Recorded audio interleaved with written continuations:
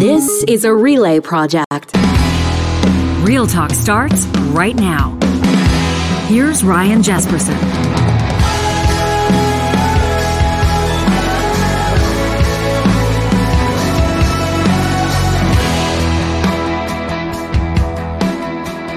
It's Monday, December 12th.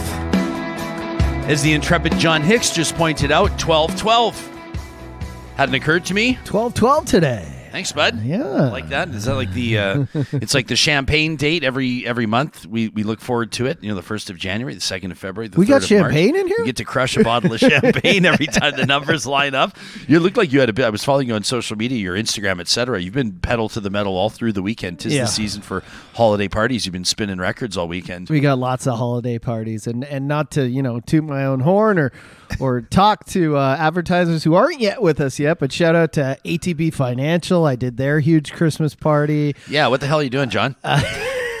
In the lead of the show, just name a bunch of people that don't pay to be mentioned on the show. That's bold. Okay, a bunch of engineering firms, just big parties, and people are so excited to finally mingle with their coworkers again in these settings, obviously. So true. Since COVID. So they've been, I'll use the word rager. I don't think I have yet on the show, but they've been ragers. Yeah, and then there's the kind of the flip side of people that are like still not heading out, still not socializing to that degree. And we were out doing a number of different things this weekend, and it seems to be an uptick on people that are wearing masks as well. And I don't know if maybe that's probably something that you're seeing in your neck of the woods, Real Talkers, but let us know. And where your head's at in all of this, to talk at RyanJesperson.com. You and I are going to be next Friday together working the Apex Automation Christmas party, which I'm looking forward to. That's going to be a fun one.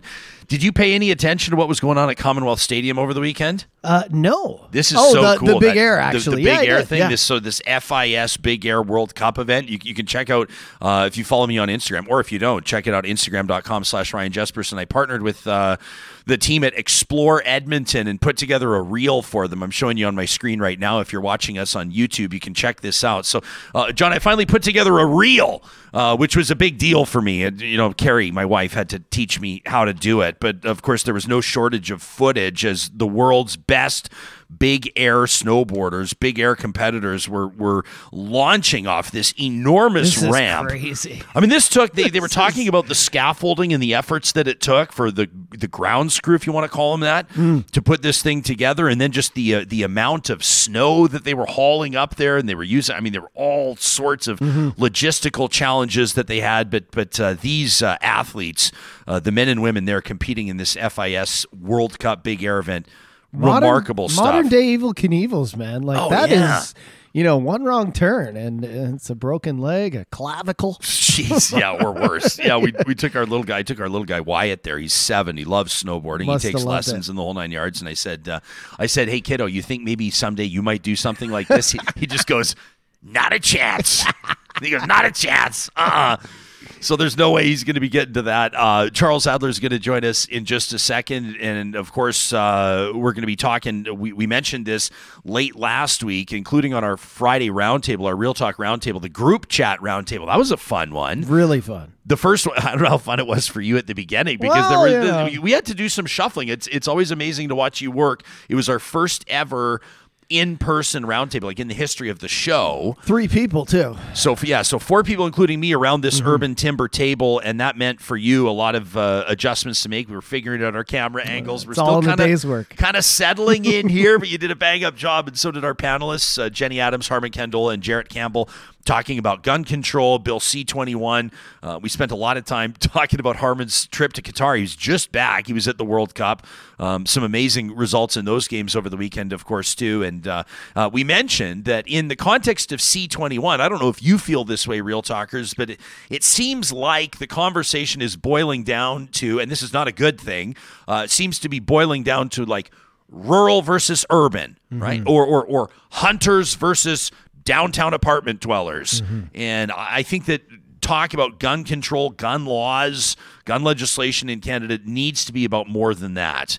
And so we thought we were taking a look at a few different points that people are making and a few different storylines. One of them is a reported uptick in the United States of women purchasing firearms, which I don't think is necessarily 100% positive. Because I know the numbers show men are overwhelmingly buy and purchase more guns than women, right? Yeah, well, and if you talk to the experts about why they think that's happening, they think it's happening because fewer women are feeling safe or more women are feeling unsafe. So it's not necessarily that 100% of the purchases are because of hobby shooting is up, but hobby shooting, recreational shooting, target shooting, clay shooting, the trap shooting they call it, is a thing, and it's a huge sport, and it's a popular sport. And quite frankly, it looks like a lot of fun. Using shotguns to blow these clay pigeons out of the air looks pretty sweet. Well, nobody does it better in Canada. You could argue that nobody's done it better on planet Earth than Dr. Susan Nattrass, who's going to join us in about a half hour's time. She's a 7-time world champion. Wow. Yeah, winner of the Lou Marsh Award, which, by the way, I didn't know that they're looking at renaming the Lou Marsh Award. You learn something new every day. That's a whole separate discussion. But Susan Nattrass was named Canada's Athlete of the year that she won that, an Officer of the Order of Canada. She's a huge deal in shooting, 6-time Olympian. So we thought we'd pick her brain on so-called gun culture. I reached out to her, and I loved what she said. We'll bring it up when we welcome her to the show. I said, we wanted to talk to you about so-called gun culture in Canada, and she replied, I didn't know that there was a gun culture in Canada. And so I think it's going to be a great conversation. Yeah. And, of course, we'll welcome the comments and the feedback and the observations from Real Talkers that are tuning into this live stream, whether that's, of course, on the Mixler live streaming audio app that's presented by our friends at California Closets, or, of course, live streaming us on YouTube as well. Charles Adler coming up in just a second. I wanted to read this email before we go any further. This from MJ. MJ sent us this email just a couple of days ago to talk@ryanjesperson.com. This is absolutely launching us into this week of shows. Says, thank you for getting real and talking about issues we desperately need to know more about. You don't know what you don't know until you know it. And now that we know what we know, we cannot unknow it. We must adjust accordingly and continually. MJ says with a shortage of mental health workers, it's opportunities and assets like Real Talk that help us separate the fear and ignorance of issues from individuals who just behave ignorantly. Says, I feel further enlightened and more informed. That from MJ. You have no idea the power of that email and what that did for us. That filled our bucket, MJ, and we appreciate it. Charles Adler, in just a moment, wanted to remind you that the holiday sale continues. Our friends at McBain Camera, you can make them your destination for this holiday season. Unique gift ideas, they've got them covered. Like, what about a set of Pro Staff P7 10x42 binoculars from Nikon? The Nikon Pro Staff P7 gets you up close and personal with birds and wildlife, even as the fleeting winter daylight fades. You can save $60 on this powerfully portable binocular set, just $209.99 for the holidays. You can also save up to $600 on a huge selection of Nikon cameras and lenses right now at McBain. You can visit them in store, 6 locations, or chat with a team member online at McBainCamera.com. McBain, create to inspire. When I think of binoculars, I think of my dad back in the day. Where we lived, where I was growing up, we used to have the odd blue heron in the name. It would touch down and kind of look, I don't know if it was the same one every time, but we led ourselves to believe that. My dad would have the binoculars out and get these up close and personal views of those remarkable birds.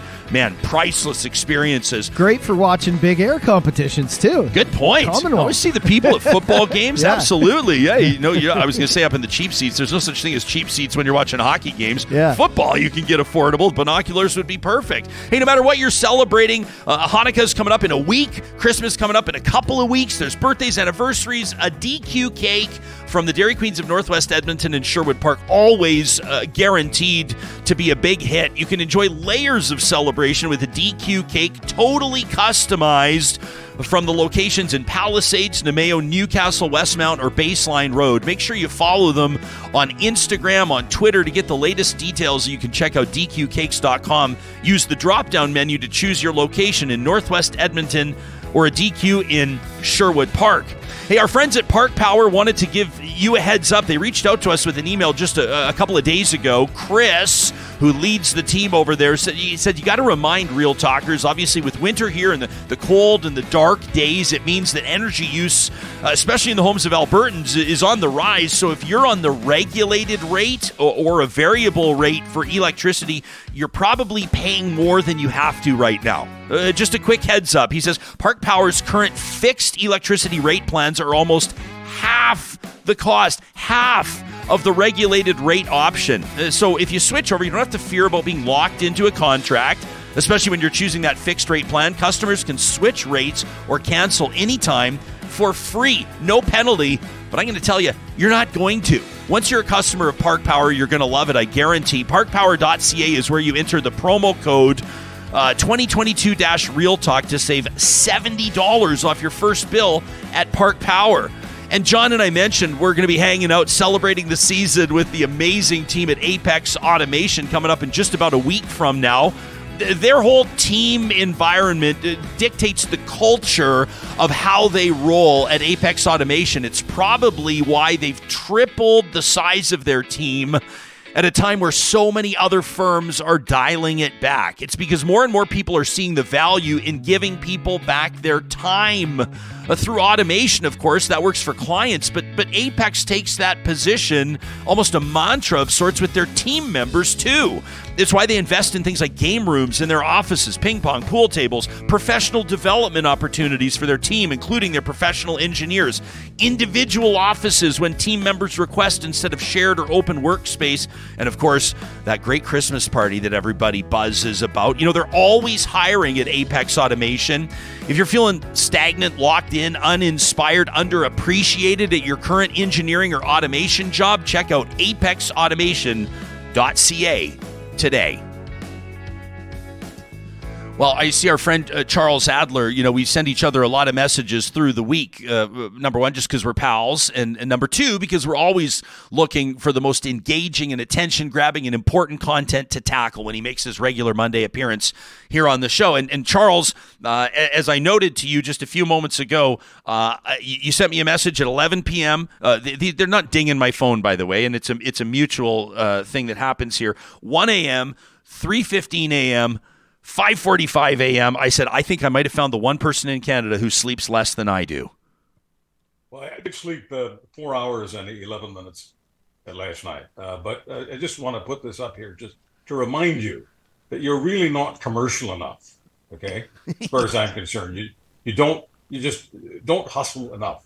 You almost never talk about these Real Talk mugs and some of the other great merchandise, and I just want you to, step up the game.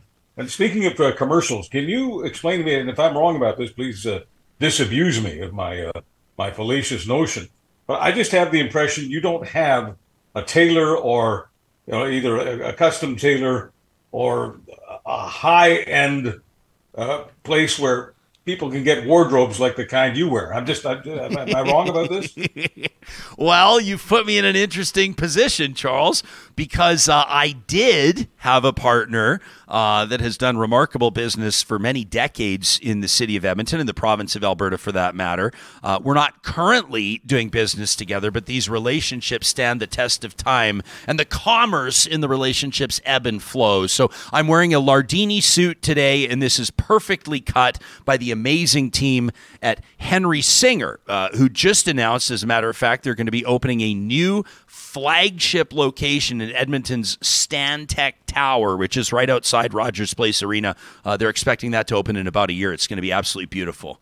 Well, someday, if I'm a commercial success, I'd like to visit with Mr. Singer. Yeah, thanks. Thanks. Well, hey, were you talking? I just wanted to make sure because I was just doing some digging here at ryanjesperson.com, and then I clicked on the merch link, of course, because it's so convenient here to just click on the merch link. And then were you talking? You must have been talking about the Crescent mug, Charles, that you're holding, yes. which is that high quality 12-ounce ceramic mug. It's heavy, it's durable, and it helps you keep it real. We recommend you hand wash depending on your dishwasher, but I'll tell you what, Charles, this thing arrives for the bargain price of $34, just over our cost, and of course shipping is always free when you pick up your merch, stocking stuffers, at ryanjesperson.com/merch. How is that? I don't even hand wash my hands with my hands. It's a dishwasher all the time. Yeah, okay. For me. So I've had it in there, and it's standing the test of time. And it's certainly standing the test of time. But I mentioned all this stuff about what was once known as haberdashery and wardrobes and apparel and all those fancy schmancy words, because I am the son of a tailor, and that's where I learned my stuff. I went to Adler's Tailor Shop University. I'm proud of it. I will say that, for a long time, I was, buying suits off the rack. And when you start to invest a little bit more, and it is an investment for sure, when you start to invest a little bit more and you start wearing suits that are perfectly cut for you, you'll never go back. There's something about it. There's something about the way that you walk down the street. There's something about the way you sit in a meeting. There's something about the way you carry yourself when you're wearing something that's perfectly cut for you. Well, I'm highly attracted to the name Singer, Henry Singer, your tailor. One of the reasons for that is because, of course, the Singer sewing machine. And I guess, I don't know if people want to know this because some people would call it child labor, but as a 7-year-old, that's when I first started, slaving over a Singer sewing machine. And that, of course, helped the family.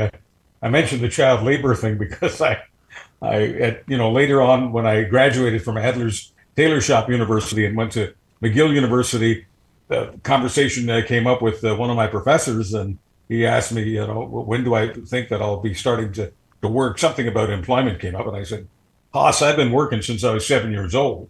I was, fixing clothes, on a sewing machine and throwing coal into the boiler and doing all the other chores. Picking up, delivering, at first on a bicycle, later on a car. I probably didn't have a license at the time, probably, but I was just working for my dad, and he got all self-righteous and sanctimonious and said that my father was exploiting child labor, and I won't tell you about the rest of it, but I took care of business. Well, this is actually a fascinating conversation. I can't say that it's come up recently.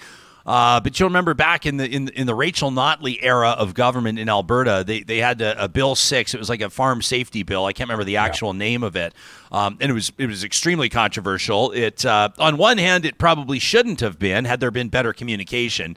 And I think that at that time, Notley acknowledged it with the benefit of hindsight that it had been spun by opposition critics, then the Conservatives, that the government wasn't consulting farmers, that it wasn't consulting the rural folks that would be most impacted by this. The government, for its part, saying, we're trying to ensure that if farm workers, fall into a manure spreader and lose a limb, that they're covered. Like we're trying to, ensure that people are working safe on family farms. The communication errors there were very evident. But I think it started a conversation in the urban areas, almost in a way that there was like an epiphany for people that didn't realize how much work or how much contribution happens on farms from kids. And it's pretty regular, on a farm for a 10-year-old to drive the truck out to the swather to like drop off sandwiches, or it's a pretty normal thing for a 9-year-old to move the tractor from the dairy barn over to there. You know what I'm saying? And anyway, though times do change, and obviously we have laws for a reason and safety regulations, and we learn over time. The fact of the matter is there are still in family businesses in cities and rural areas kids that are working for their parents because that's the way that the family operates. Well, despite people calling me super woke and the socialist and all that kind of nonsense, I'm a family business conservative. That's what I've been all my life. I mean, I realize that today's conservative movement is on a planet that I can't find with a Hubble telescope. That's their problem. I am who I am. Was it Popeye who used to say that? Yeah, Popeye I am what I am? Yeah, something like that. I'm having to brush up on my Popeye because my little guy's become fascinated. Well, I tried to sneak it in because we're trying to get him to start eating greens like spinach. And I said, You know about Popeye? He was like, who's Popeye? But anyway, obviously I have a connection to family business because that's where I come from. And so as you say about whether it's a 9 or 10-year-old driving the tractor, the truck, the combine, whatever it is, I don't have any problem with that, and I'm not into. But I realize, I understand that some of this is about insurance, some of this is about a lot of things, and many of these so-called family farms aren't really family farms anymore. Yes, there's a family, but obviously they hire a number of workers, often migrant workers. We don't want them to be exploited. Anyway, I don't want to download a whole bunch of stuff on that. I just want to say that if you're on it, whether it's any kind of family business, whether it's a family business I worked in, just my dad and me, and a bunch of businesses just like that, if someone had come in to tell my father that there was something wrong with the idea of me helping out with the boiler or the press or the sewing machine, my father would have, asked himself, whether or not he's come to a free country. Huh. There it is. Now you're hearing me talking like a convoy guy, but that's how he would have felt about it. And he certainly was not an ultra conservative. He was just just like me, a traditional person. We're running a family business. No, there's nothing dangerous about what my son is doing, and what's dangerous is telling families that they can't be families. Yeah, sure. What did your dad call you? Were you Charlie, Charles, Chuck? He called me by my Hungarian name. Oh, and my Hungarian name is Sonyi, which is short for Sándor, which is Hungarian for Alexander. So wow. That's what he called me. I'm imagining little Sonyi shoveling coal into the boiler. That is that's some old school stuff, man. I enjoy doing that. Now I don't want to get into it. I don't want to be pro coal or anything like that. Oh, jeez, Chuck, speak freely. Whatever. People used to burn street lanterns talk, with whale fat. Yeah, whale blubber. Coal was very important to our lives because it was very important for the boiler to create steam for the steam press. And the steam press was one of the most valuable things we had. And there was nothing like, someone would come in and they'd want to have their pants pressed quickly. My father would, throw me the pants or the suit or whatever. And I'd get out the big, either the steam iron or the steam press. But I had fun doing that. I felt productive. I felt like I was contributing. So I'm not making apologies for it. I'm just saying that, it's unfortunate that sometimes, if people are attacking families for having their families in the business. But if we got into it for another moment, there are a bunch of small businesses. I don't care what city, community you're talking about, where kids are obviously involved in the business. And I don't see what Pierre Polly would call the gatekeepers. I don't see gatekeepers walking into bakeries and restaurants and telling the families, most of whom are immigrant families, that they can't have their kids working there. And if they did start to do that, I'd really have a problem. Yeah. No, I think that you can't be pro-family business and start cracking down on stuff like that, performative measures, you might call them. I wanted to ask, we use this Monday as an opportunity. Sometimes we'll take the top story, national or provincial, what have you, and hit it head on. And sometimes you and I will muse and chew the fat and wax poetic. I was curious what prompted this. You tweeted this about 6 o'clock this morning, just a couple of hours ago. You see, I keep waiting for the trend to pass. At the moment, still blown away that many people I thought I knew well pre-COVID have become crackpots.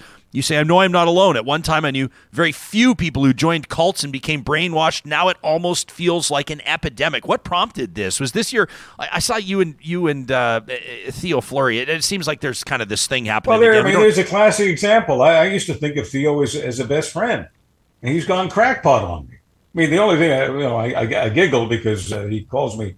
For whatever reason, he's decided to call me Boxcar Willie. Someone I interviewed because one of the many things I did in my life was I was a country DJ. In fact, I was doing 3 different jobs back then. So when I was a country DJ, I had to use a different name. Yeah, Johnny knows what's up. And Willie Nelson was my hero. Not Boxcar Willie. I like Boxcar Willie, a great character, but Willie Nelson was my hero at the time. But I couldn't call myself Willie Nelson, obviously. So I called myself Bill Nelson. It's 3:30 at CFGM in Toronto, right?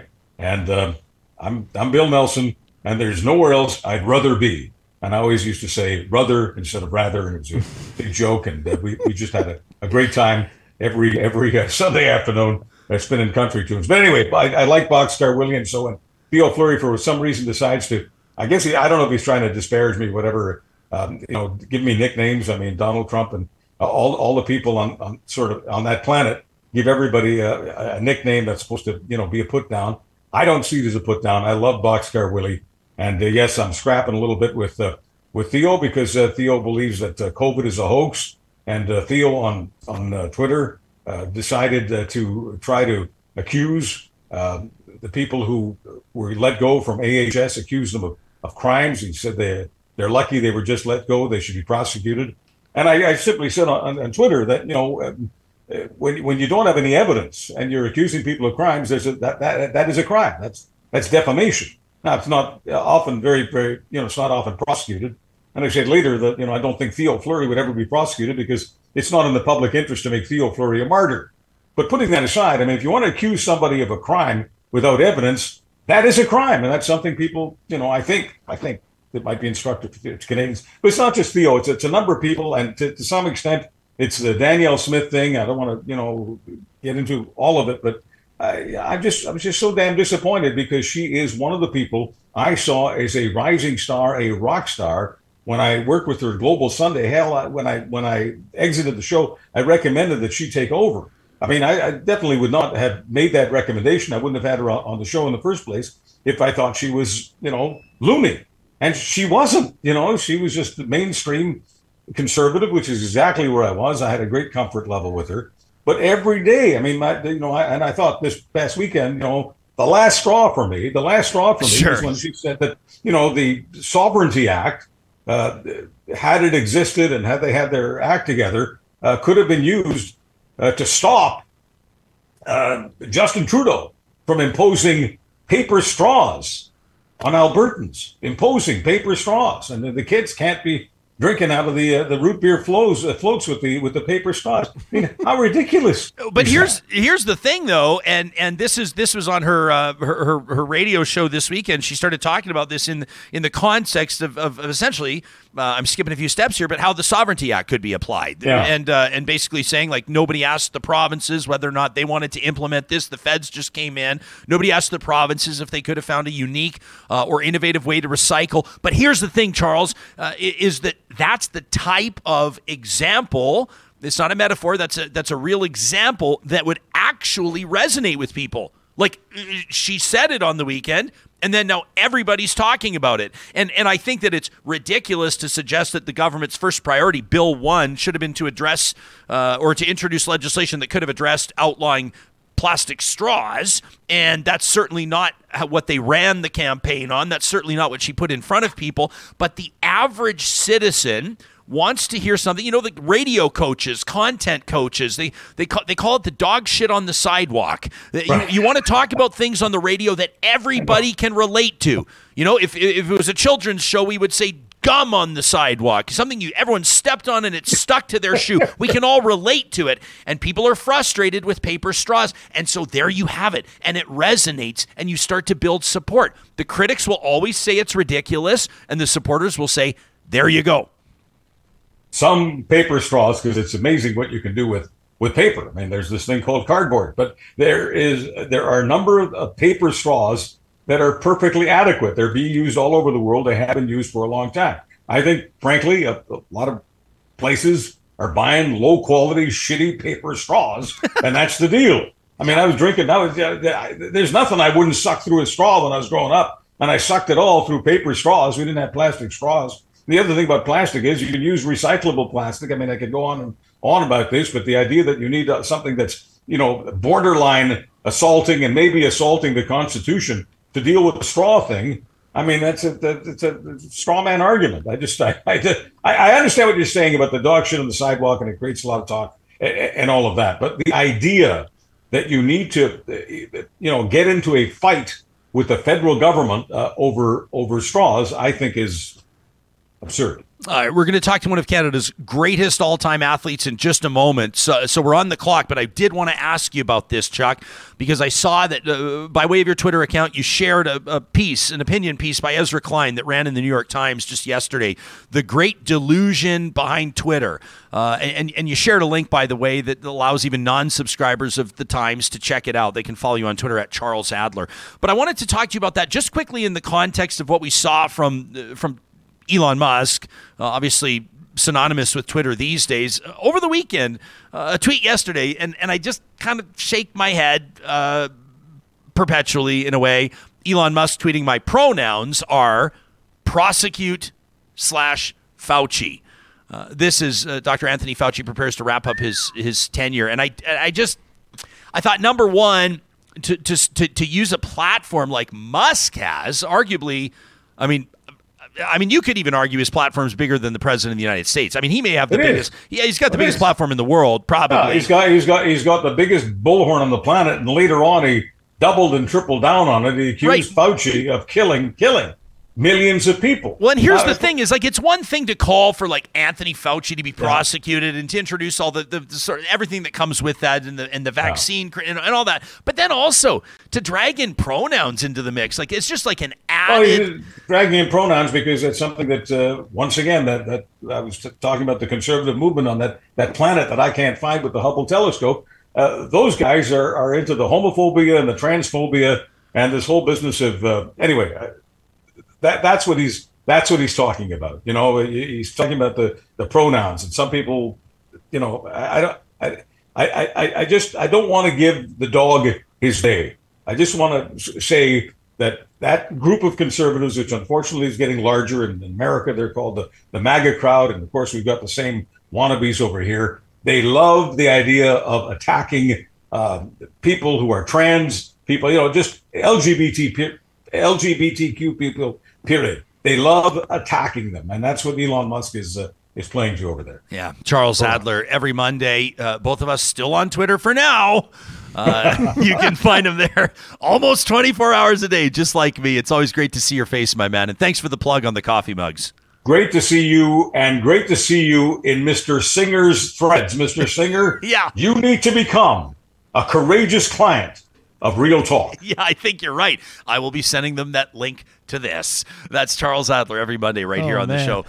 I see in our live chat, Shane says, Ryan's still playing apologetic for Danielle Smith, I see. I hope I don't have to like spell this out, but when I'm analyzing or evaluating someone's political or communication strategy, I'm not endorsing it. No. I'm not apologizing for it. I know that maybe some people sort of need things like really spelled out for them when they listen to talk shows. I'm explaining why she may invoke that because it resonates with people. And I probably won't spell it out every time, but when I see people that sort of don't understand the role that a talk show host plays, asking questions, getting people in, getting people on the record, I want to make sure you understand what you're signing up for when you watch or listen to a show like this. We take things we see around us and we analyze them and we debate them and we talk about them. That's the whole point. That's the entire mandate of a show like this. I mean, we could just agree and you could hear the same chatter every day. We could just do what the news does and just like read the headlines and in today's news, here's what they did. We want to know the why, right? We've been saying for years, quite frankly, on talk shows I've hosted, like knowing the headlines isn't enough. You've got to talk about it. Ooh, and that's what we do.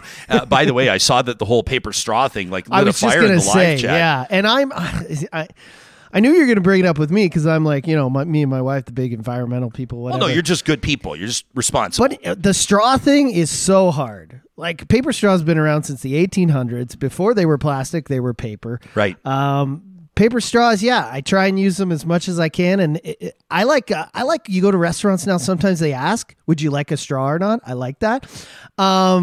Paper straws, if you go in the realm of plastic, they're way down at the bottom for causing environmental impacts. I think it's like 7% of all the plastics that affect the environment. The straws? Yeah. So the first one, obviously, food waste, like food containers, etc., candy bar wrappers, all that stuff. Second, bottle caps. Bottle caps are a huge one.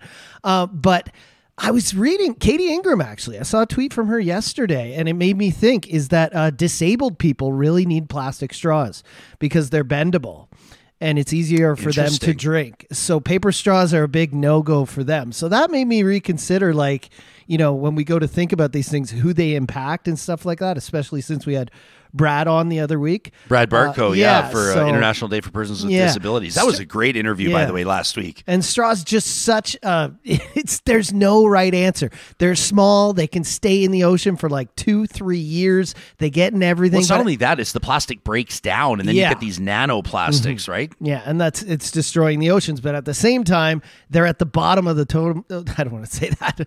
They're at the bottom of the list for things that we need to get rid of in plastics. We need to. I was seeing some other tweets this weekend about people who say we need to leash lids. Like we need to make drinkable water bottles and etc. like Gatorade. So the lid stays on, like it pops up, but it's attached because bottle caps are like the worst. They're like second to food waste. And food waste is like, we can't really get rid of that. Like candy bars, chip bags, food containers, they make everything food waste less. They make everything easily accessible. There's no way we're going to really break that down and get rid of that as much as we can. But we should do a whole show on this. A friend of mine, we were talking about the bottom of the totem pole thing. He's Indigenous and how people are, are sort of being encouraged to maybe like I'm just trying to be better. Lose that other. No, but listen, here's what the point he said to me. He said if more people learned about totem poles, they'd understand that the bottom of the totem pole is where the most power resides. Mm-hmm. So that's kind of an interesting one. So the phrase has been off forever. Remember some of the entrepreneurs and the innovators and the designers that when the paper versus plastic straw debate really kind of kicked up 5 years ago or so in some jurisdictions in the U.S. started outlawing plastic straws and the like.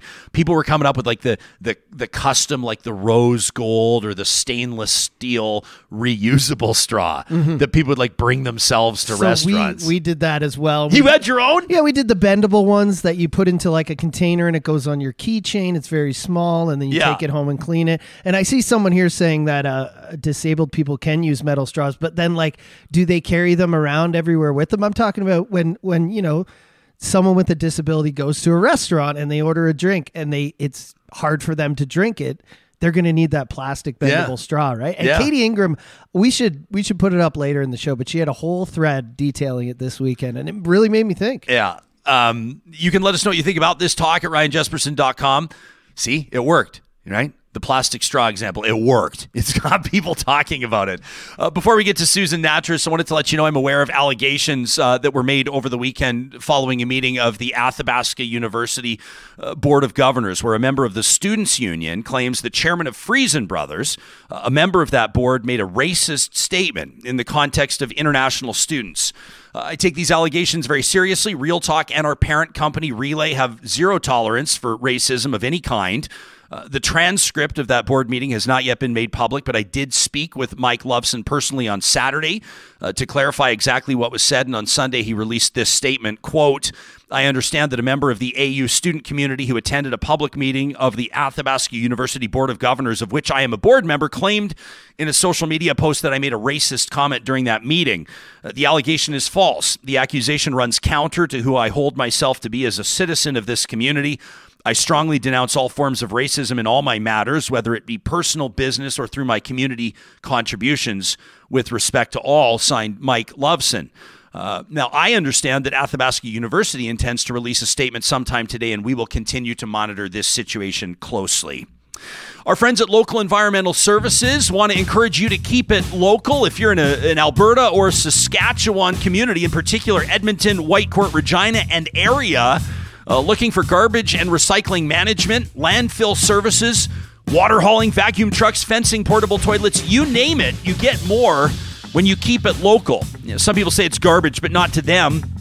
They believe communities deserve better service, better prices, and more support for local causes. You can check out how they can help. Request a quote today at localenvironmental.ca. Don't forget, if you've got something to get off your chest, send us an email to talk@ryanjesperson.com. Trash Talk every Friday, presented by our friends at Local Environmental Services. And if you're looking to transform your outdoor space next spring, you already have the big plans.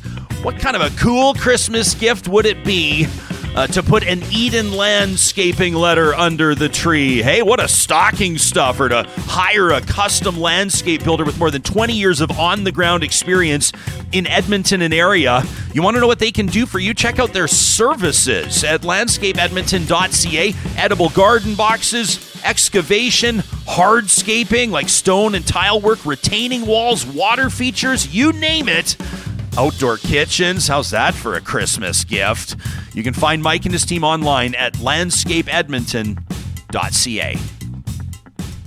Well, we're always looking for angles here on the show to help us better understand national news stories, to gain informed insight on issues that impact the lives of everyday Canadians.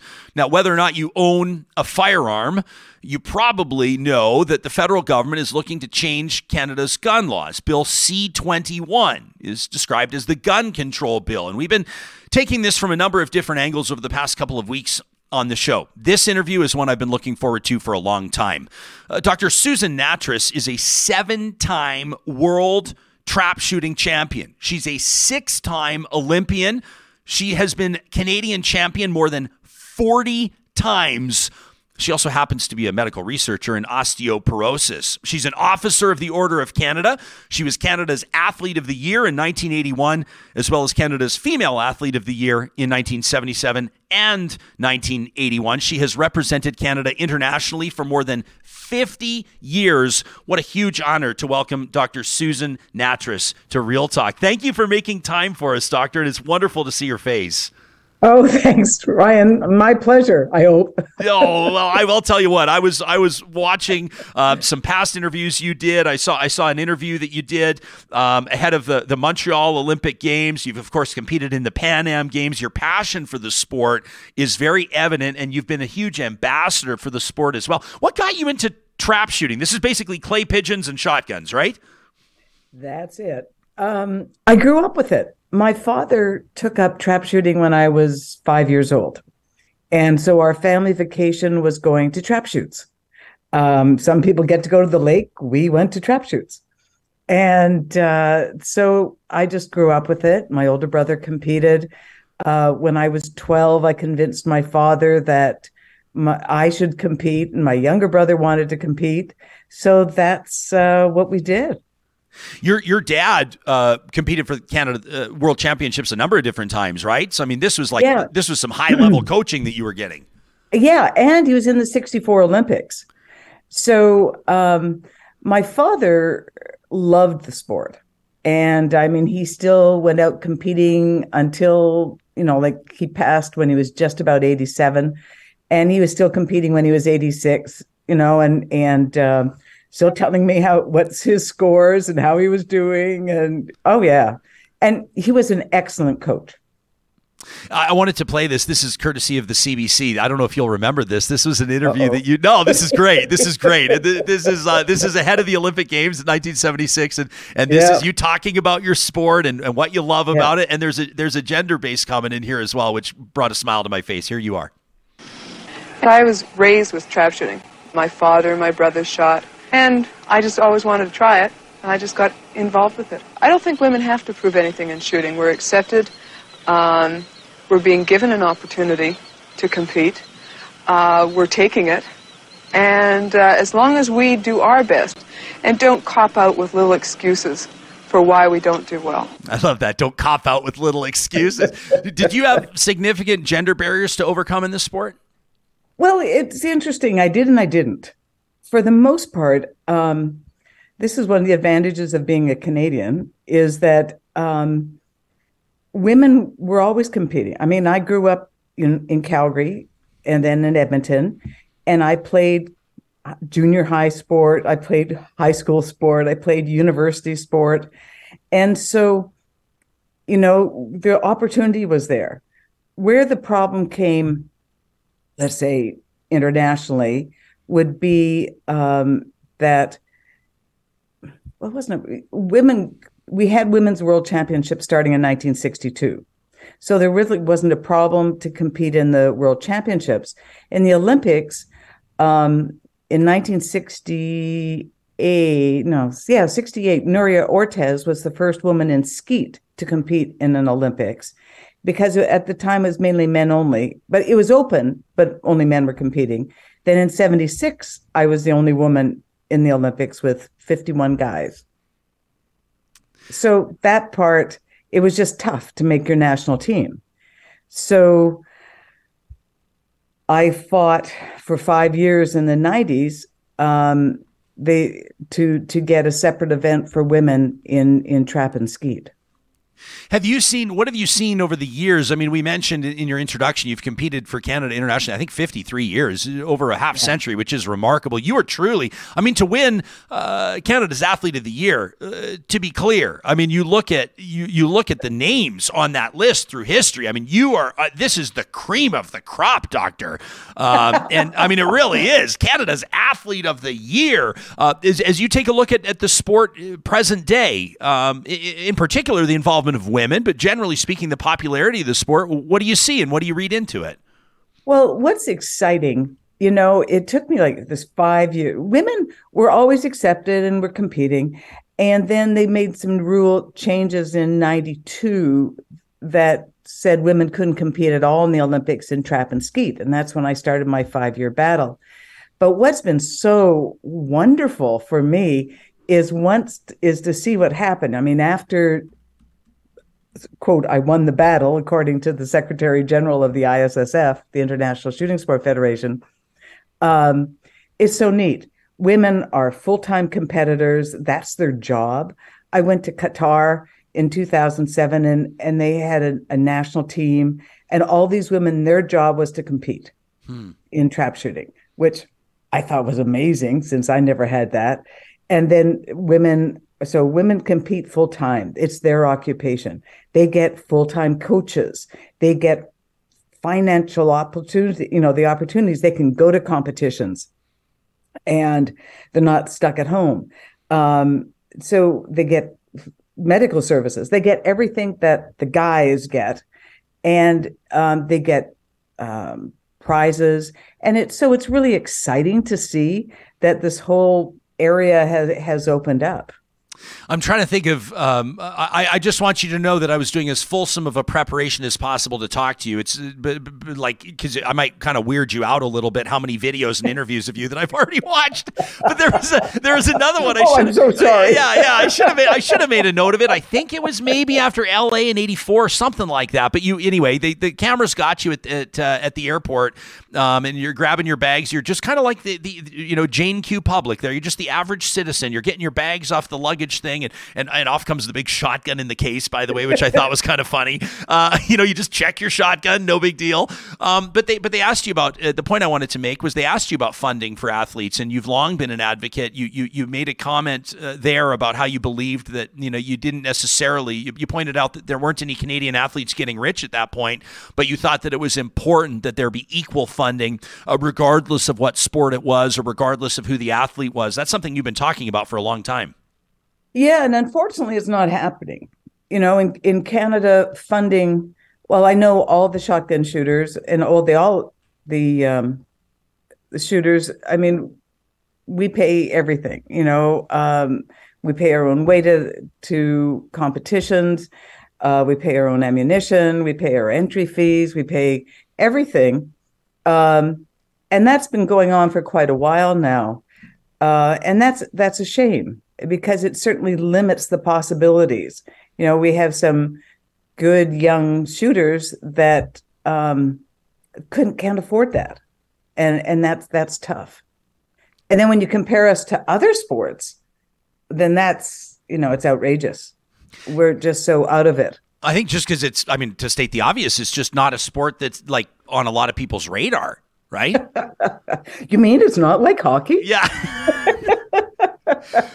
But I'll tell you, like, it's fascinating to watch, and the skill. I mean, they talk about baseball players. Everybody tries to talk about like what's the greatest feat that's required in professional amateur sport. Like, what's the hardest thing to do in sport? And a lot of people have said maybe trying to hit a fastball in baseball. Mm-hmm. But I watched a lot of it. I mean, how fun was it, by the way, for you to host Rick Mercer a few years ago? That was like, oh my God, wildly entertaining. So fun. But and you know what? He actually did hit the first 2 targets. Come on. I thought that was... people thought it was set up, but it wasn't. Really? He actually hit the first 2 targets. I was so excited. Well, maybe the sport's easier than we thought. No, I'm just joking. Joking. But I was going to say, of all the things, I think that what you do might be... I mean, I guarantee people are going to be Googling and YouTubing you after they hear this interview. I mean, the speed at which you call for it? Can you use... I don't know the right terminology. Okay. So in trap, in international trap, we have 15 machines underground. Okay. In front of you. We're 16 meters back. And when I'm on post 1, it comes out of machines 1, 2, or 3. When I'm on post 2, it comes out of 4, 5, 6. Blah, blah, blah. And all of them are set differently. And so it goes about 65 miles an hour away from you, various heights, various angles. And so you're standing there, you have your shotgun up, and you call, and then you pray. No, you call, then you see it, and then you move. So what, like, average, the average sort of incident, or the average situation from the time that you call, like you say, pull, right? Is that what you say? You say, yeah, you can say whatever you want. Okay, but pull, so you could be like, or like whatever you say. So you say pull. How long from the time on average that you would say pull to when you pull the trigger? Like, it's like less than a second. My father, when I first started, would time me. And if I called and hit it at 0.5 or 0.6 of a second, I would hit it. If I was at 0.8 or 0.9, I'd miss it. Wow. And so you talk about, I mean, the weight training that you would do, and the coordination and the muscle memory. I mean, in one of the interviews I saw you talking about, even when it was too cold to train outside and to shoot, you would just work on raising your shotgun. You would just work on raising it up. I mean, it's fascinating training.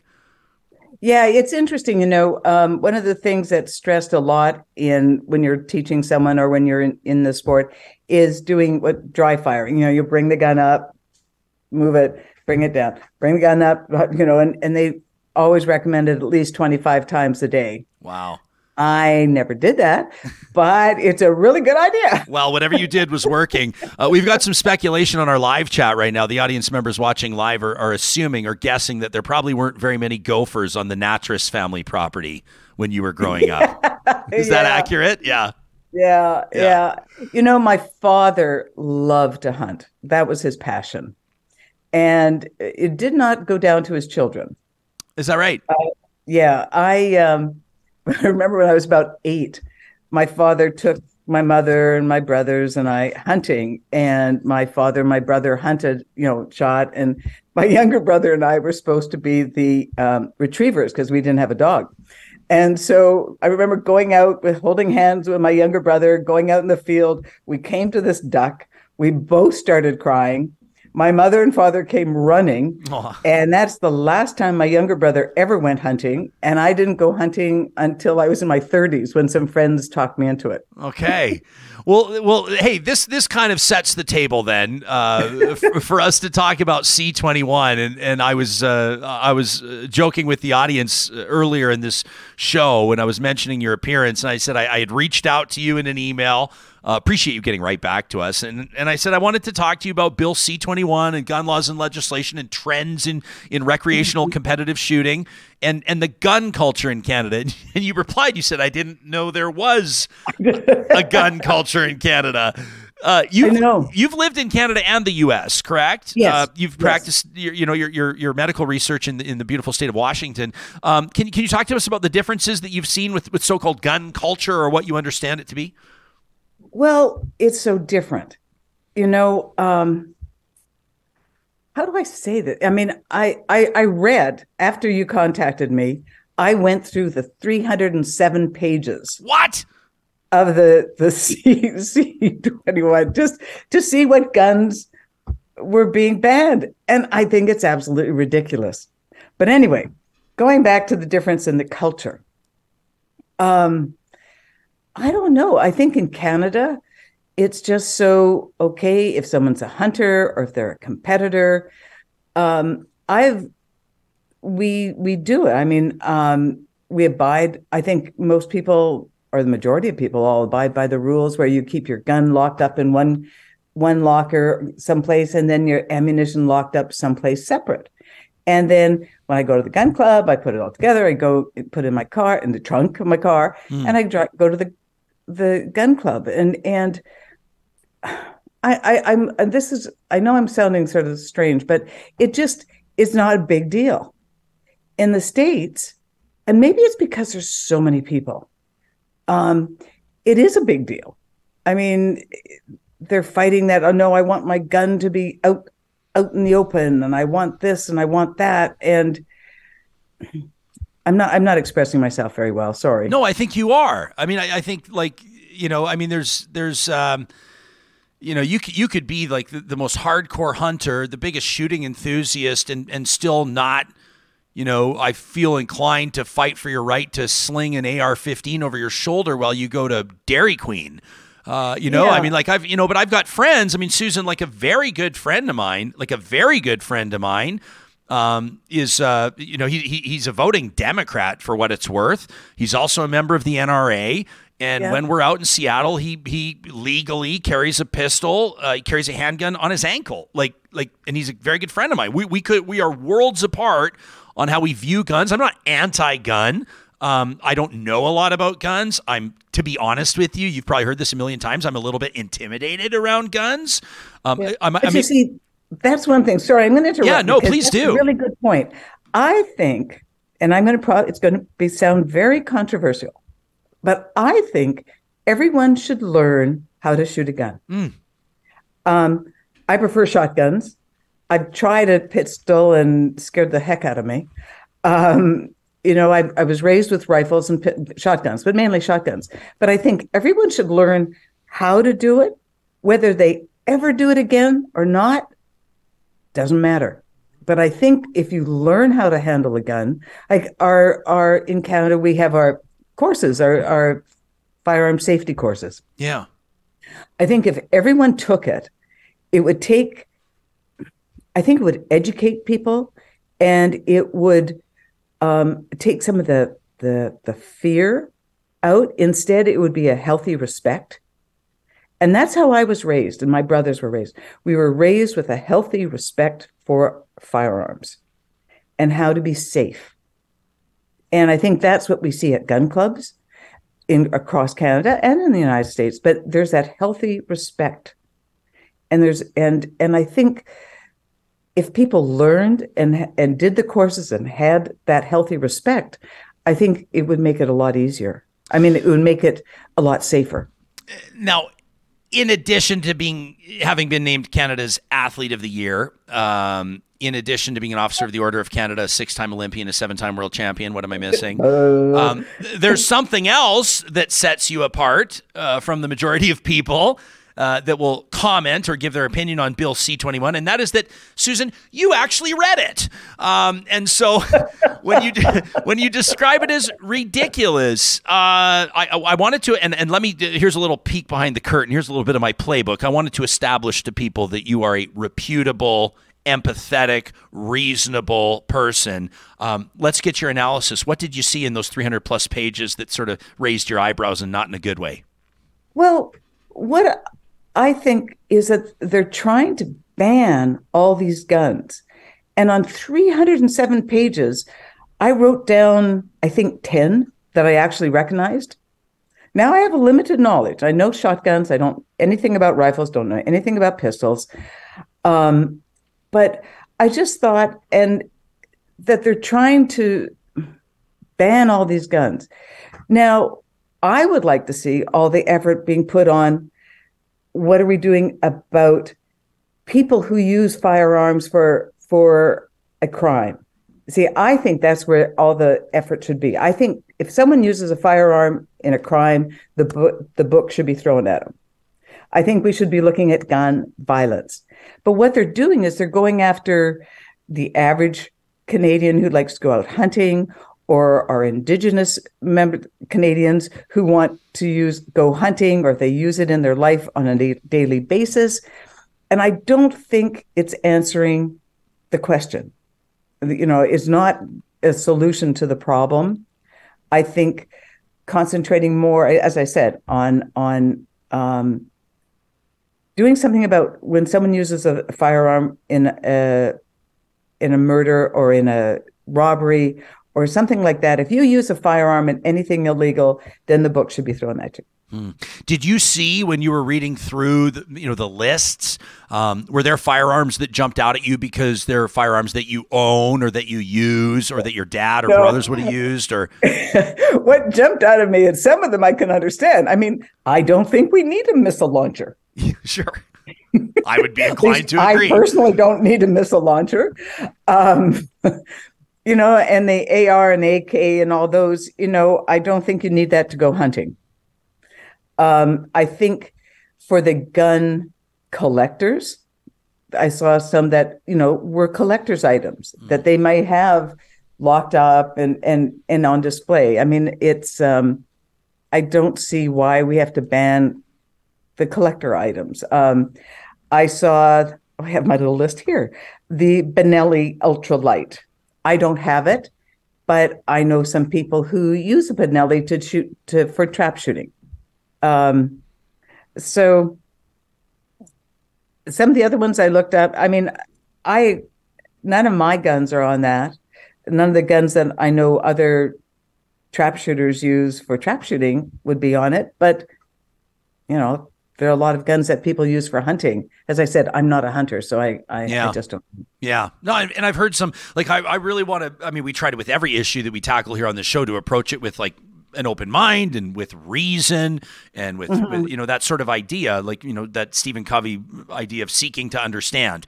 And and I've even heard, and I'm not a hunter, I married into a hunting family. I have a huge amount of respect for people who hunt, a ton of respect, so do I. like tons My of respect. friends hunt. Yeah, like, I mean, people that fill their freezer and feed their families and the work that goes into it and the tradition and all of that. I'm not cracking on hunting at all. And I've seen some good points. Like, some people will say, well, like, why do you need this, like, rapid fire, big magazine, weapon to hunt? And then, or like, what's reasonable or necessary for hunting? And then I've also seen people argue the point that words like necessary or reasonable are inherently subjective. And so, I just don't know that in a conversation like this, and what I really appreciate about a conversation like this with you, Susan, is that oftentimes these issues become so polarized that people kind of have their minds made up heading into the debate based on who they vote for or based on who their favorite or least favorite politician is. And there's not a lot of people, I think, just like hashing out ideas and trying to sort of dig down to the bottom of what really matters with a specific issue. Yeah, I think it's a shame when it's just voting for a politician. Yeah. Because I think as much as the politicians, as far as I know, do their research, they can't research everything, and this is a big deal. I mean, the problem that I think a lot of us who are competitors are worried about is they're starting with these guns. Are they going to get, the pistols? And already, our pistol shooters that compete are at a disadvantage, and there's restrictions with them. And that's going to happen with the rifle shooters, and happens with the shotgun shooters. And I mean, we have viable international sports. I mean, shooting has been in the Olympics since 1896, the first Olympics. Wow. There's not a lot of, I mean, if you actually look at the sports, I can't say off the top of my head, maybe you can.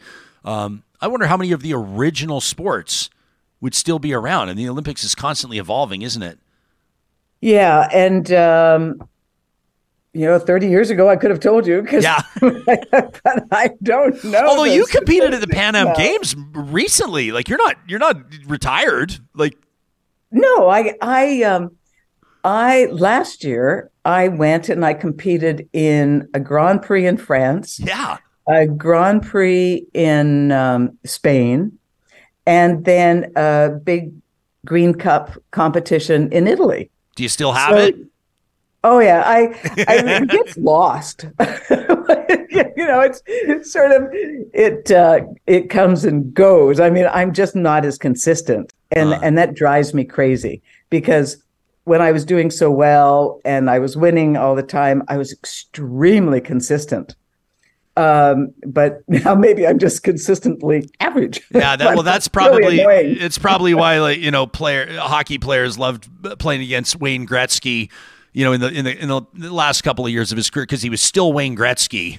But maybe he'd lost like half a step, and so they could sort of like maybe the rest of the trap shooting community is thrilled that they maybe have you in their sights now to go win a gold at your expense. What do you think about that? Yeah. Hey, Doctor. Well, it's fun going international, because I do have a good reputation, and it's fun to see these young pups coming up and shooting well. And, the Carol Cormier from France just won the world championships and then got the silver medal in the big President's Cup. But anyway, I remember her first year and watching her as a young woman starting to compete. And now she's in her 30s and she won the world championship. So it's very exciting for me to see the development, how these young pups have developed.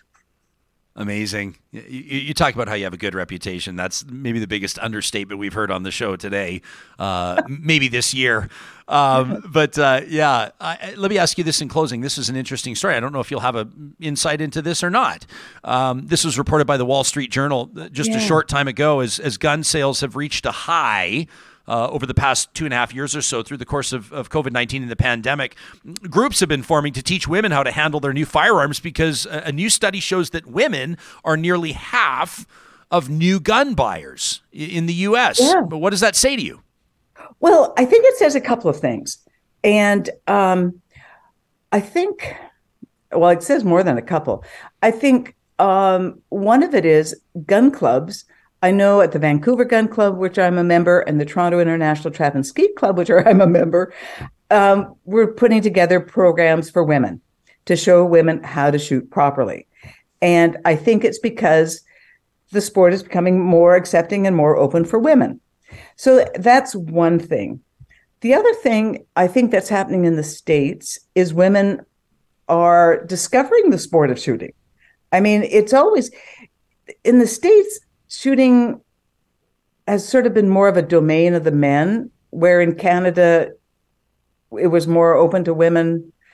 Again, I'm not explaining it well, but I just think women are discovering that, there's this other activity and maybe I should try it. And then the third thing that I think is happening in the States is women want to protect themselves. Yeah. And I think probably of the three, this is more the answer. But I think some of them start out with, okay, I'm going to learn how to shoot this gun for protection. And then they learn about the sports and they go, oh, wow.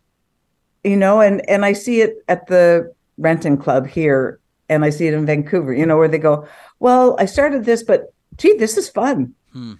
And then they come out with a lot of them come out with a husband or a boyfriend or something like that.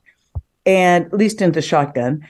And then once they try it, they go, hey, this is great. And they keep going. And it doesn't matter who's around. They just come out because they're welcome.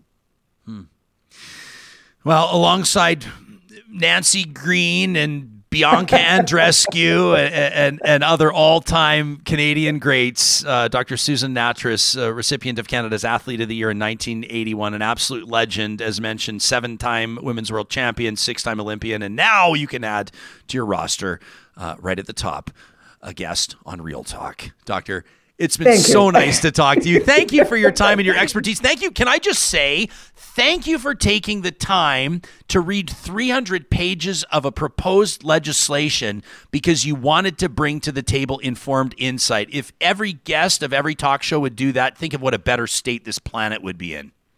Well, I have to thank my friend Janice Lawrence in Toronto because I asked her about you, if she knew about your program. Yeah.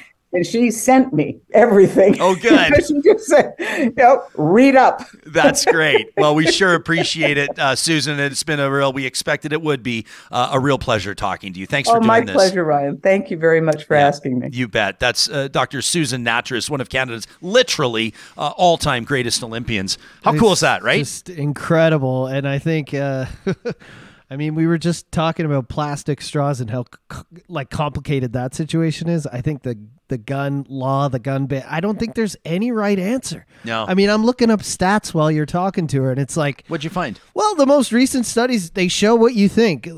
Fewer guns in countries means fewer deaths. But then you've got countries like Switzerland where over 60% of households have guns. There's about 30 guns for every 100 people. And they have fewer deaths too. So they've got not a lot of guns, but more guns than most countries. Okay. And it's because they have a unique military system where males, when they reach age of majority, they take some training for military, which involves, gun education and training. And so they have more respect, like she was saying, for guns. So I thought that was really interesting that she brought up, like high school, or I don't know if she used the word mandatory, but bringing up the idea people should learn more. Firearms training. There was, I wish I could remember the real talker that deserves credit, but an audience member said that last week, had suggested that as well. Yeah, along the lines of like a career and life management, that CALM class or whatever, firearms training. I'm sure that there would be some pushback from people that would 100%. that just wouldn't be comfortable with that, and maybe it would be something you could opt out of. You talk about this, and I appreciate this comment from Charlotte in our live chat. She says, finally, an interview where we're talking about this firearm bill C-21 in a reasonable manner. She said, I sure appreciate that. More people need to hear reasonable discussion from Dr. Susan Nattrass. Well, the good news is you can hit like if you're listening to this or watching this on YouTube. Of course, you can share our content with somebody that you think might benefit from this. You'll hear hunters, for example, and again, we intentionally wanted to feature an interview that did not just go hunter versus downtown Toronto apartment dweller. Like, I don't think that those are productive conversations. I also think that when you describe a hunter, I mean, there's people from friends of mine that hunt. Some of them are white collar downtown office tower folks, and some of them live off the grid. It's just a fact. It's a diverse community of people, men and women. But someone will say, like, hunters are not the problem. Hunters are not the ones that are, utilizing firearms in the commission of a crime. And then the counterpoint to that, someone said, well, yeah, hunters aren't the problem until a whole bunch of them show up at Coots and block the border with a plan to shoot RCMP officers. Yeah. That's not a slight at hunters. I mean, that's the Venn diagram overlapping. But hunters are just people, regular people. People have episodes that work harder than the rest of us. Hunters with rifles to get their might protein. Have bad days and do horrible things. Does that mean they're all horrible people? No. But the other thing she said that just hit me was when she said that she believes everyone should learn how to use a safety on a gun, fire a weapon. And when you were talking, like, I'm not a big gun guy. I'm the same way. I don't think I can remember ever holding a gun. Maybe when I was younger, my grandfather has some land, and I remember he used to shoot. He used to hunt. Maybe I held one when I was younger, but that's something I've always wanted to do. And especially the way the world is today, I think everyone should know, just if you're in a situation where you have to pick up a gun, put the safety on, maybe, or whatever. I think everyone, when she said that, I was like, that's something I still have to do. I think everyone once. should learn how to handle a weapon. Yeah, we went to a range, obviously under supervision, had coaching in the whole 9 yards, and fired a shotgun, exhilarating. Fired a Glock, like a handgun, like one of those sort of police issue handguns. Wild. I mean, holding it's something, man. Like it's almost like I would compare it to, I remember when I was first learning to ride a motorcycle and saddling up on a Yamaha FJ 1100. And I rode it for a little bit and then just figured that's enough for me. I don't need it's. I respect the power. I respect the machinery. I respect everything that comes with it and the huge amount of responsibility. But that's just something I didn't personally need in my life. That was my personal choice. So, Real Talkers, here's the deal. We endeavor to provide interviews and opportunities for you to deepen your understanding on issues that impact you either directly or indirectly. And then we ask you to reciprocate that and to send us your thoughts and let us know how you feel about what you're hearing. To potentially suggest a guest that you'd like to hear on the show, talk@ryanjesperson.com is where you can do that. Jason, with an interesting point in our chat, says, in my humble opinion, he says, I think that like sort of the you know what happened is the chat just refreshed on me, Johnny, and I lost the comment. But he basically said, like this sort of like rapid fire type firearms place less of an onus on the, here it is, Jason. In my humble opinion, the larger8 rifles, the AR, the AK style, make the shooter less likely to take responsibility for every bullet fired. M.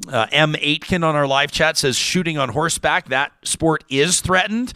Says it's a competitive sport using pistols, which is interesting. I saw some of you talking about when Dr. Nattrass brought up gun collectors. Tim says they collect all sorts of cool guns. Most of them are no good for hunting, but they're cool as heck. And others, suggest that maybe if some guns were to be collected, that maybe something could happen. I don't know what I'm talking about, but maybe remove the firing pin or do something to render them unusable.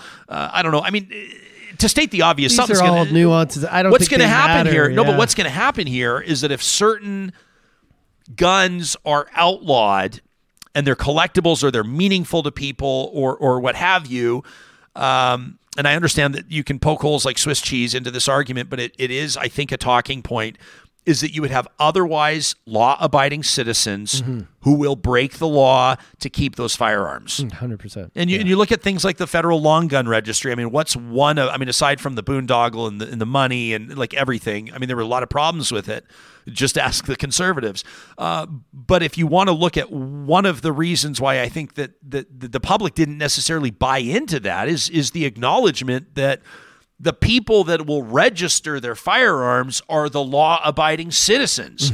And the people that will not register their firearms are, again, we're painting with broad brushes here and making assumptions, and you got to be careful. But for the most part, the people that may approach the law as more of a gray area or something they don't give a rip about in other aspects, like committing crimes. Yeah. The bans are so complicated. The one thing, though, like, we just have to listen to people. Like, even in Switzerland, like I was just talking about, I just looked it up as early as 2019. They just made stricter gun laws even there where the deaths are low because about 70% of the population polled said they wanted it. So, I mean, it's complicated everywhere, and I think we should listen to people. But, like, the ban is just... It's so complicated. And some parts of it, like she said, she was reading through and naming some of the guns and things like that. Some of them don't make sense to me either. Like I was reading some of them that are getting banned. But I mean, what are you going to do? But Canada, again, their gun deaths, not that off from Switzerland in terms of population. We don't have a lot of gun deaths going on here compared to, well, all these other countries, the States, etc. If you didn't check out our Real Talk Roundtable presented by Urban Timber on Friday, just a few days ago, I encourage you to check it out. Harmon Kendall, Jarrett Campbell, Jenny Adams. Harmon tells a great story about unknowingly essentially Crown land? shooting illegally on Crown land, which is a pretty funny story. And then Jarrett gets into it, and Jarrett's a very reasonable guy, and he's a gun owner, longtime hunter, and I really appreciated his perspective. You can hear him make the argument on why he believes, and this guy's not a political sycophant. He's not some sort of a guy that came in wearing the colors of a certain political party across his chest. He's not that type of a guy at all. But he describes C-21 and the political posturing around it as cynical politics. If you want to hear him make his argument, you can check that out on our podcast archive, or of course you can always find us on YouTube as well. Thanks to everybody who subscribes to the Real Talk Ryan Jesperson YouTube channel. Hey, we're calling all dog lovers, and for that matter, cat lovers too. There's something for you to check out right now at granddog.ca. That's Grand Dog Essentials quality raw food. You know, their chicken sale we were telling you about was such a huge success through November. So they're keeping the party going. Their newest blend, that's the Doggy Moggy Beef Chicken, is on sale. 20% off the entire month of December. No discount code required. You can also check out their 4-leaf Rover gift bundles available in the shop. You can save 10% off these carefully curated bundles. They're wrapped and ready to share with friends and family. Both our pups, Moses and Monroe, are on the 4-leaf Rover supplements. Moses for his joint health. He's dealing with some tight joint pain as he ages, and we're seeing returns on that investment for his health with the 4-leaf Rover supplements. You can also find the bundles for senior support, like we talked about, the Kibble Bowl Boost, if you're still feeding your dog a mix of raw and kibble, immunity support, allergy support, joint care, healthy skin, or of course, the basics. If your pup's in their prime, but you just want them to live their best life, you can also find raw cat food under the Shop Now link at granddog.ca. The promo code RealTalk will knock 10% off your first-time order, excluding sale items, delivered to your door in Calgary, Edmonton, and of course, Central Alberta. And if you're looking at upgrading your ride this winter season, you're sick of sliding around those corners, you're sick of feeling unsafe, why not trust the 4x4 brand that's been trusted by more people in North America than any other brand in history? Of course, I'm talking about Jeep. The Grand Cherokee, North America's best-selling all-time SUV. And then there's that Wagoneer. If that third row of seating is big for your family, you're doing some hauling, you need something to fit the dogs or the snowboards or the golf clubs in the back, you can shop online or in person at Sherwood and St. Albert Dodge. You'll find them under the Sponsors tab on our website at ryanjesperson.com. Well, I love this. Every Monday, our friends at Kubi Renewable Energy. You can get your free solar quote today at kubienergy.ca. They allow us an opportunity to focus on the positives, the things that are filling our buckets, the random acts of kindness, the folks that are paying it forward. It's a tradition we call Positive Reflections. And this week, the feature is an email from Brian and Lori. They said, we wanted to take a time to share a special moment I know our fellow Real Talkers will appreciate. Brian says, 10 years ago, Lori threw out a friendly challenge. She was at the time working at a local credit union to our office. Brian was at Fortis, Alberta. He says the challenge was to see which office could put together the most Christmas food hampers to help support their local food bank in Wainwright, Alberta. Shout out Wainwright. He said, so that was the year 2013 and the seed was planted. Now, because we were a rural office, not even close to where the major company Christmas parties were happening, we were to provide a sum of money. We were given a sum of money to have our own local party, but we as a group decided we would forego the Christmas party, John, and use the money we received to create food hampers, to build hampers for our local food bank. And that year, we were able to supply 24 Christmas food hampers that supplied most of what a family of four would need for a proper holiday meal. And there was no turning back after that. Brian says the next year, we set the bar a little higher. At the end of the day, we supplied 50 hampers plus a cash donation to supply other perishable items to really complete those meals. Brian says, well, it's now 10 years since that challenge was first placed. Year 3, the bar raised even higher from 50 to 60. Any money we had left over after that, we just started donating it to local food banks. He says, I can't stress enough, this has truly become a community event. So many local businesses that have supported this year after year. And to date, because of that simple, friendly challenge, we've supplied our local food bank with 554 food hampers and more than $20,000 cash. He says, it must be said that Fortis, Alberta and many others supported the event all the years, and it's become a family event. We've watched the little one become a part of this. They may not totally understand, but they're learning what community means, what charity means. Brian says, we know that times are difficult, and everybody's trying to work their way through it. But that said, I'd like to challenge my fellow Real Talkers. If you can give something up, if you're not sure what that might be, for us, it was our Christmas party 10 years ago. It doesn't have to be that much. Take those funds and help somebody in need. I guarantee the feeling that you have will far outweigh the taste of the food or the coffee or the new pair of running shoes. We are our brother and sister's keepers. Brian says, Lori and I would like to wish you, Ryan, John, and all of our fellow Real Talkers a Merry Christmas, a Happy Holidays, and a Happy New Year. From Brian and Lori, peace and love. We'll right back at you, and thank you so much for such a wonderful reminder. Shout out to everybody who does the little things in their own communities to ensure that the holidays are happy and healthy for folks in some circumstances they don't even know. You can send us your positive reflection to talk@ryanjesperson.com. It's proudly presented by Kubi Renewable Energy. You can find them online at kubienergy.ca. Coming up on tomorrow's show, we've got 3 mayors from Alberta municipalities right here in the house. They're going to join us around the Real Talk Roundtable. We're going to talk about policing and public safety and all of the other things that happen at that first level, that level of municipal government. This is what matters to people. These are the politicians you see at the gas pumps and the grocery stores. And mark your calendar for the Wednesday edition of Real Talk, where Omar Mualim will talk to us about an explosive story he's been covering about serial abuse at a Calgary junior high school. Because of that story, the province has revoked the Alberta Teachers Association's right to disciplinary action.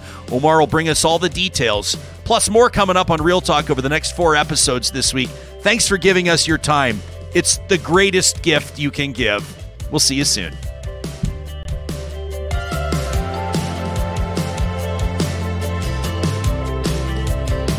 Real Talk is hosted by Ryan Jesperson, executive producer Josh Dunford, technical producer John Hicks, general manager Katie Cook-Chivers, account coordinator Lawrence Derlego, human resources Lena Shepard, website design Mike Johnston, voiceover by me, Carrie Skelton. Real Talk's editorial board is Supriya Dwivedi, Ahmed Ali, Brandy Morin, Ann Castleman, Corey Hogan, Harman Kandola, Catherine O'Neill, and Chris Henderson. Member Emerita, Julie Rohr. Real Talk is recorded in Edmonton, Alberta on Treaty 6 territory, the traditional and ancestral territory of the Cree, Dene, Blackfoot, Saulteaux, and Nakota Sioux, home to the Métis settlements and the Métis Nation of Alberta. Real Talk is a relay project. For more, check out ryanjesperson.com.